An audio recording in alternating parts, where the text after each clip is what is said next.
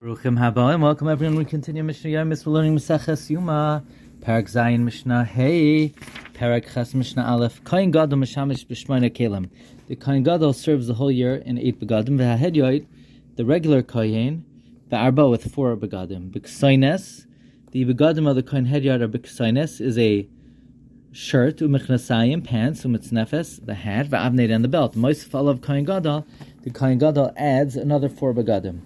They are the choshen, is the breastplate, which is woven from 5 types of threads: gold, techeles, purple wool, scarlet, and linen.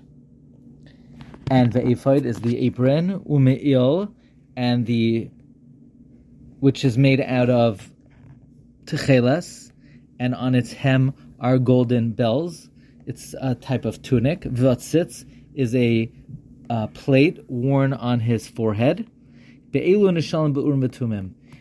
these, when the Kohen Gadol is donned, wearing these 8 begadim, we could make request of the Urim v'Tumim, which was a way of the Kohen Gadol utilizing the stones of the Choshen to give a response.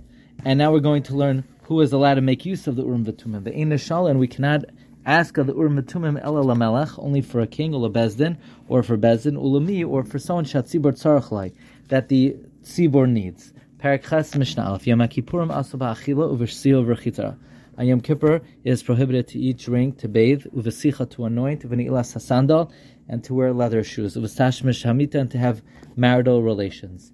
The hamelech, the hakala, a king and a bride, yirchatzu es pneim, they're permitted to wash their face on Yom Kippur. And one is considered a kala for 30 days. V'hachaya, a woman who gave birth, tinal es hasandal.